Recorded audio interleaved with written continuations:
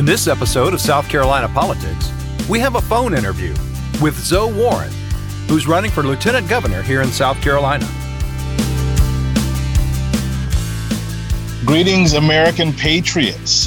Thank you so much for giving me the opportunity to share my message with you. Bob Sloan, thank you for the opportunity to be on your podcast. It's a great honor to be able to share the message that I believe, I think the message I have actually is very important for the nation, especially South Carolina, because, if we're going to have a national impact, we have to impact our local area first. And that includes our state. It includes how our agencies operate, because obviously, all of our money's getting spent and all the bad things that we don't want happening get implemented by way of the local, county, and municipal and state level agencies. So in any case, my heart is to share with the people what we need to do in South Carolina. I'm running for the lieutenant governor position.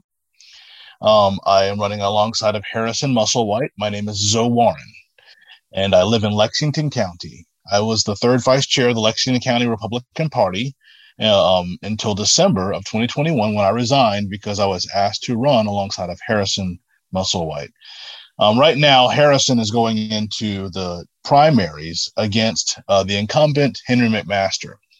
And obviously, my heart is, my hope is that you get to know him really well. But I also think that it's important for you to know who I am and how I will be supporting Harrison Musselwhite and implementing things that I believe are really necessary for our communities. And so with that said, I think that it's easy for us to forget that the people who we elect actually work for us. And I think it's a problem of philosophy. A lot of the people that get elected are people who, they see themselves as God's gift to the earth, so to speak. Sometimes they act humble, like a false humility, because it endears them to people. But really, they think they're smarter than us. They think they've been better trained than us. They're specialized. They've been to their colleges. They operate in different circles and societies that make them better suited, better fit to rule. And it's, in my opinion, that most of those people, they act very almost like luminous intellectual, or, just almost like an aristocracy. It's their inheritance, and this is what they were made to do. And so therefore, you should just do what they tell you and have a coconut, smile, sit down and shut up, and don't complain about the things that they do, because they're doing what's best for the greater good. I think there's a lot of Republicans that fall in line with that too, and there are in the executive branch in South Carolina right now, and so that produces a problem, and that problem is that everything in our country that relies on that central government top-down strategy reinforces a sort of psychosis. It's like a pathology. It's a wrong thinking. It's a disease that's affecting our republic. We don't have just any kind of republic. We have an American form of republic. When it was formed, it was a brand new thing. It was straight out the cellophane. It had never been done like this before, where we have dual federal systems. We got a national federal system, and then we got a state federal system, and they're supposed to be dual tracks, and they have their jurisdictions. The state gave certain powers to the national government, and every other power that it did not give to the national government, it retains itself. And so there should be two jurisdictions that don't bleed into each other, that are superimposed sometimes. Sometimes the state's over, sometimes the national government's over, but they're still dual tracks, and they have their own jurisdictions. But what we have are a bunch of people who want to do things for the greater good, and so they think they need to be able to do it faster. And so they blur the boundaries of our republic. The powers are separated by boundaries. And so, you don't want executives or governors or presidents making laws. You don't want judges making laws. You don't want legislators administering the law or executing the law. And you don't want, your executive branch condemning people as the judge, because then you end up with like that Roman style of republic where you got an emperor and a senate, and they pass the judicial branch between them. things like that. It gets really ugly when you start blurring the lines. But really, that's what they want to do. They want to be able to do things so fast because they think it's necessary. It needs to happen now. I thought of it, therefore it's good. And if I did this and it didn't have any impediment, it would be perfect. So let's just grow the national government and grow federal law enforcement. Let's just grow that behemoth so big that when Donald Trump gives an order, that Zoe's son has to obey. That when Joe Biden gives an order, that Zoe must take his guns and give them away. You know, they really want to be able to move that apparatchik kind of relationship with our agencies very quickly. And they use money to coerce us to do that. They use corporations who they have given free land, exorbitant amounts of tax breaks that we don't get as small business people or South Carolinians in order to coerce us. And it's almost a fascism light. It's almost a diet fascism. It's called corporatism. I mean, it's not as far in the tank as, Mussolini's relationship with, with Italy. But the idea is that they still are using corporations. Like the corporations are under some form of government control, and they bow to the will of a central or national government, desire, decree, whatever. And then they enforce that decree through their private corporation. So it's not really a private corporation anymore. Once it's got tax breaks, free land, and the favor crony relationship of government, it's no longer really a private industry. It's not. It's a corporatist one. It's a fascist one. So sometimes the charges we're getting as Republicans from some of these Democrats, progressives like AOC and stuff, and they call us fascist, but sometimes they're not wrong. I don't want to be in a fascist situation, but a lot of the folks that we put in place, conservative, they call themselves conservative Republicans also, are beholden to that apparatchik. Why? Because there's money involved. I'll give you an example. I did a little work with the Guard against the vaccine mandates. And the reason why I did that work was in November when I found out they were not, taking up any of the religious exemptions or objections or medical ones even to the EUA vaccine. I got a little concerned.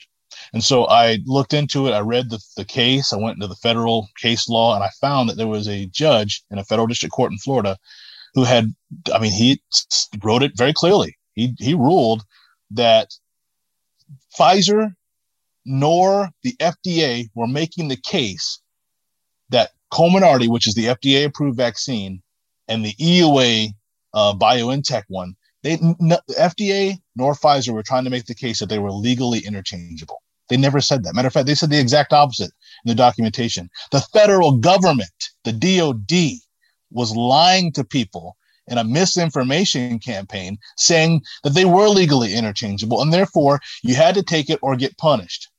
But they weren't providing any of the actually FDA-approved, BLA compliant. That's what they call FDA-approved. It's really called BLA compliant, biologic something.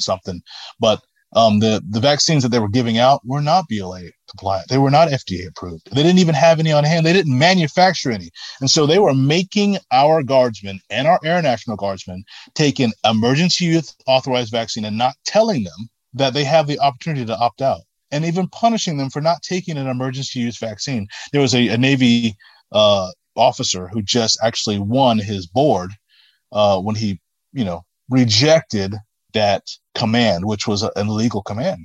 It was an illegal order. And so anyway, finally, we're at May going into, and finally the courts do something about it. But the people we have in place in the executive branch of South Carolina, they like that ability for the executives to do what they want fast. Tyranny happens fast. Justice happens slow. The vaccine mandate is a perfect example of that. The federal government can tell you to do something, coerce all the people it's given money throughout the states, be it corporations or agencies or state, branch. The executive branch of South Carolina, DHEC. The CDC coerced our very agencies through money. They coerced our hospitals through money to essentially assist in the murder. And I say murder, and that's a big word. I believe it is, I believe if you deny somebody the opportunity to take something that they believe will help them, and you deny physicians that don't agree with you the opportunity to come in and treat those patients, and then you're actually complicit in the murder. We had citizens in South Carolina getting murdered under the watch of our executive branch and their agencies for money, because if these medical facilities didn't do exactly what the CDC said, then they wouldn't qualify for the money. And because of that, and some of the doctors were being threatened with losing their license from the association. So there's an entire movement of cronies that want to be, and I don't want to say God, they just want to be the ones who make the decisions for you, for the greater good. And they will kill you. They will separate you from your family. They will deny you treatment, and they will do all sorts of things. They will cause you to lose your job. They will deny you religious objections and medical objections. I mean, truly, if you're an airman, you fly planes, you fly for FedEx, you make $100,000 a year flying for FedEx, and you also fly for the Air National Guard. You've been doing it for 18, 19 years. Finally, COVID-19 comes around and they get an EUA vaccine.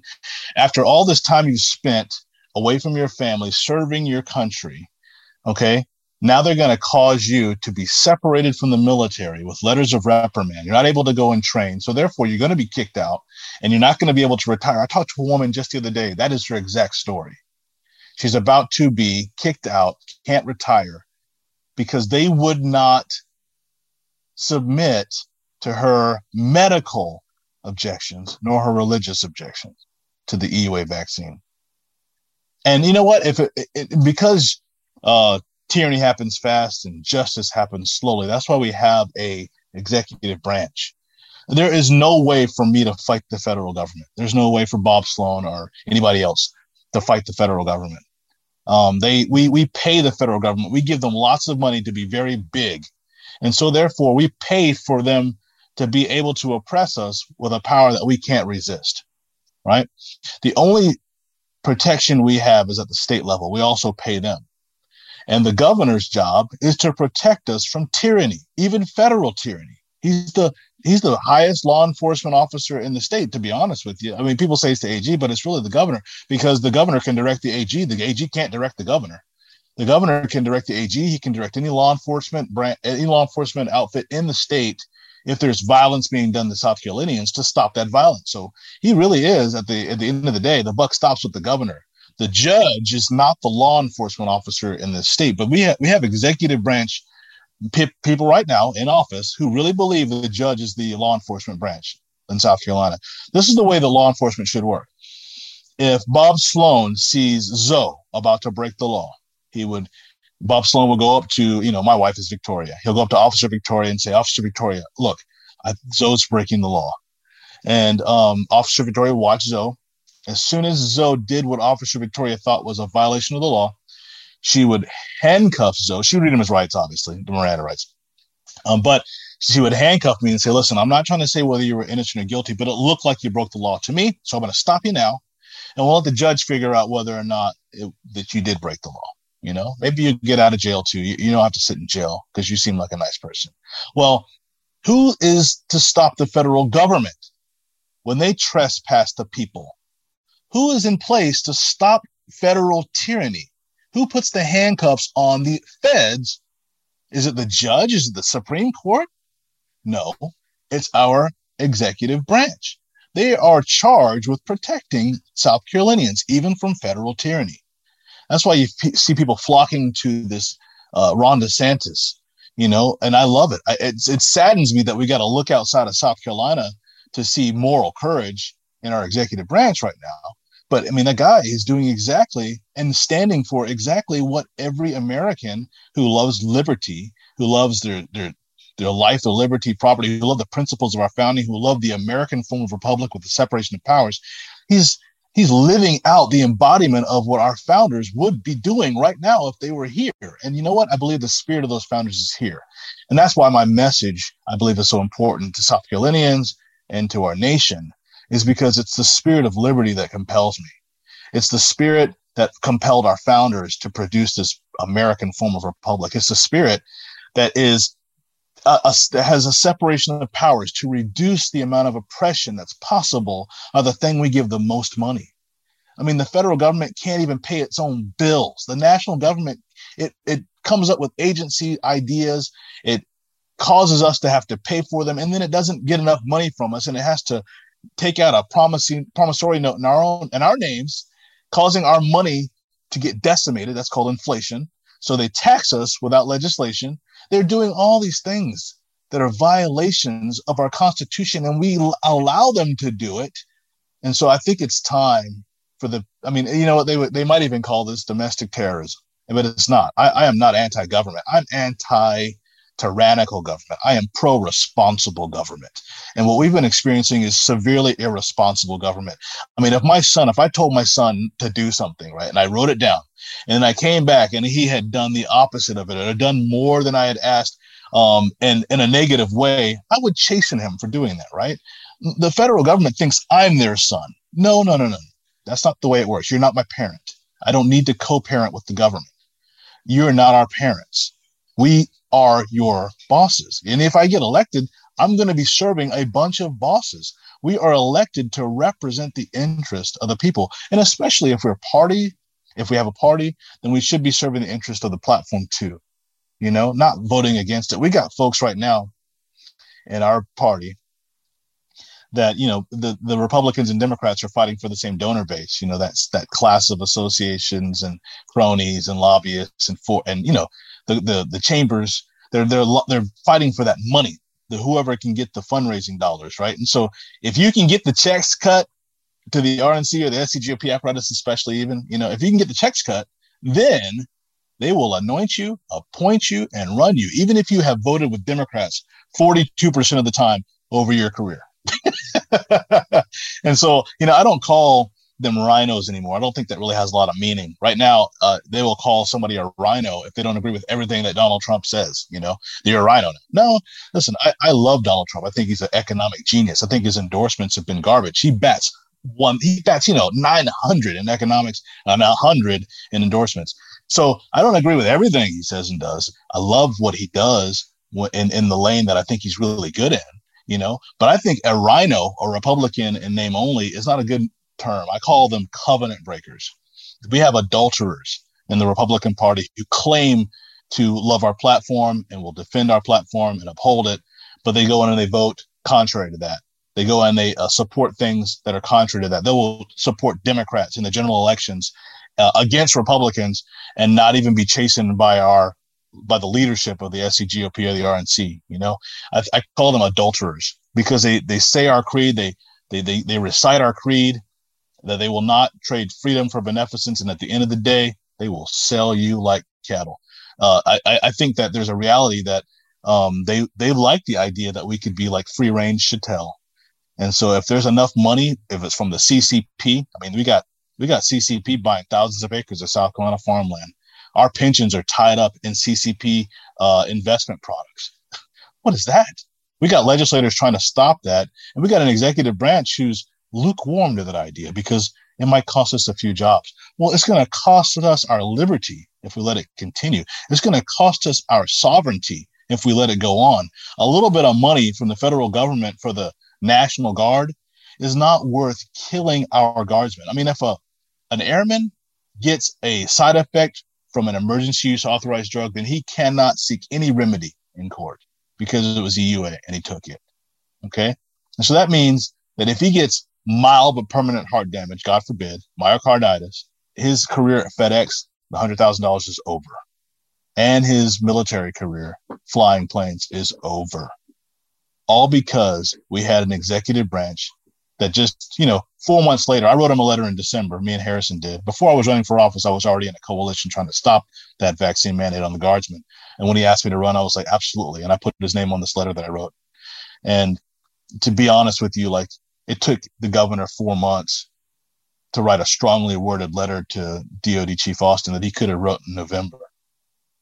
And in the meantime, we got guardsmen under great pressure. We were already at 90-something% compliance by the time he wrote that letter. And I think that was strategic too. Why? Because just like his chief of staff, Trey Walker, said to a woman who went there advocating for guardsmen and her husband, he said, well, there's a lot of money that we get from the federal government for the National Guard. So they will sell you if there's enough money. If it's the national government they're selling you to, or the CCP they're selling you to, or some corporate, whatever. It could be some corporation that they gave 1,000 acres for $1, and you can't even get an acre for $1,000. They'll use those people because of the money. So anyway, this message is important because we need to take our nation back from cronies and collectivists. And we're not going to be able to do that if we allow the same bad old boy network of cronyists who will, give $75 million to a private law firm to remain in power. If we allow them to be the ones who are choosing the agencies that are doing the audits, that are making the decisions, if we allow them to continue, then you know what? You're going to wake up one day and you're going to be way more insecure than you were when you were not essential to them during 2020 COVID. Because you know what? COVID ain't gone away. Monkeypox is coming, and there'll be something after that, because they love tyranny by way of emergency response. They love that, Power wants to grow more power. So my heart is I want to keep us safe, obviously, but I think we got enough people in South Carolina to make decisions here. Our governor 15-day emergency ordered us 33 times and didn't call the legislature in to make any decisions. The legislature is our voice. I mean, he could have done the emergency order, that's fine, but call the legislature together so we have our voice, so we can make choices as South Carolinians. Instead, he's taking this counsel from outside of the state, from the NGA, who's attached to Bill Gates. At the time, Andrew Cuomo was the chair of the NGA, But our governor is 100% beholden to the NGA. I mean, he's a co-chair of an arm of the NGA for pandemic recovery with Governor Beshear, a Democrat. And they get their marching orders from Burkham up in North Dakota and Bill Gates, who's his buddy. And so we got an apparatus that is being used by people that are outside of our state through our executives currently in office. So we need to change, guys. We got plenty of smart, plenty of talented people in South Carolina to draw our wisdom from. We don't need to look outside of South Carolina. If you elect a Harrison Musselwhite for governor, then you'll have someone more like Ron DeSantis in South Carolina, someone less like Gretchen Whitmer. There's a reason why our policies in South Carolina look a lot more like Michigan than South Dakota, or look a lot more like Oregon than Florida, all the way into August of last year, to be honest with you. And it's because, we got a governor, we have an executive branch right now that's getting their marching orders from outside of South Carolina, that blurring of the boundaries of our republic. And they're using this pandemic response to put in infrastructure. They wanted to put in smart cards. I mean, we wouldn't even have known about this stuff unless somebody from outside of our state had found that information and reported it to us. Our executive branch didn't tell us. It didn't warn us. No hue and cry about the CCP buying up all our farmland. No hue and cry about our pensions being tied up in, CCP investment products. No hue and cry. Nothing. No warning. And they would not tell you. The only reason we know is because they got found out. So anyway, with that said, we're hoping that you will consider us, because our heart is for South Carolina to be first. We love it. We're America first, but we are South Carolina first. Because if we don't get South Carolina right, we're done. I mean, right now, look at election integrity. You got 48 days to vote, right? Donald Trump says he wants one-day elections, paper ballots, no fake mail-in ballots. I agree, right? But right now, we just got an election integrity bill passed, and they're all hooping and hollering and cheering about it. Wanted you to send a message to your legislator and give them a high five. But you got 48 days to vote, right? And if you're in a municipal election, which is where pretty much all of our tax money is getting spent, you got 48 hours to prove and report election shenanigans and fraud. Back when there was only a day to vote, 48 hours may be good. But now they got 48 days to pull off shenanigans on us. And you only got 48 hours to get it figured out and report it. I think that's a problem. But they obviously don't think it's a problem. They think you should be rejoicing. So anyway, I'm not rejoicing with that, but I am rejoicing that we got a bunch of patriots in South Carolina who are ready to take our government back and do what makes sense and not just what makes dollars. Thank you for your time and your attention. I hope that this message, it finds you well, and vote for Harrison Musselwhite in the primaries on June 14th. And then you'll be able to, help us do what needs to be done in South Carolina to preserve our liberty. All right. Awesome, Zoe. Thank you very much. Listen, we got like a minute left. Okay. Tell the voters where they could reach you, how they can find out more information about Zoe Warren. Absolutely. If you go to votetruckerbob.com, votetruckerbob.com. Harrison owned a multi-state, multi-million-dollar business. His wife got sick with an incurable disease. She almost died 5 times. And in the midst of that, he decided to sell the business and take care of his wife and children. When she got well, she survived a fatal, there's no cure for it, a fatal disease. When she got well, he went and became a truck driver, and now he's a truck driver trainer. And he's trained over 250 drivers. So we call him Trucker Bob because that's the handle they gave him on the road. So votetruckerbob.com. Again, votetruckerbob.com. You can read our platform, find out more about us. You can also go to zoewarren.com, and you can just kind of read up on who I am. I got some stuff on there about me and my family. You can see my wife and my 3 kids. zoewarren.com. But if you want to read our platform, go to votetruckerbob.com. Awesome. Thank you very much. Thank you, Bob. Thank you so much. Thank you for listening to the South Carolina Politics Podcast. I'm your host, Bob Sloan. If you have any questions about what you heard here today, email me at bob@bobslone.com. That's BOBSLONE.com. You can find out more about what we do here at Bob Sloan Audio Productions on my website at bobslone.com. Again, thank you for listening. And make sure you follow, share, and leave a review.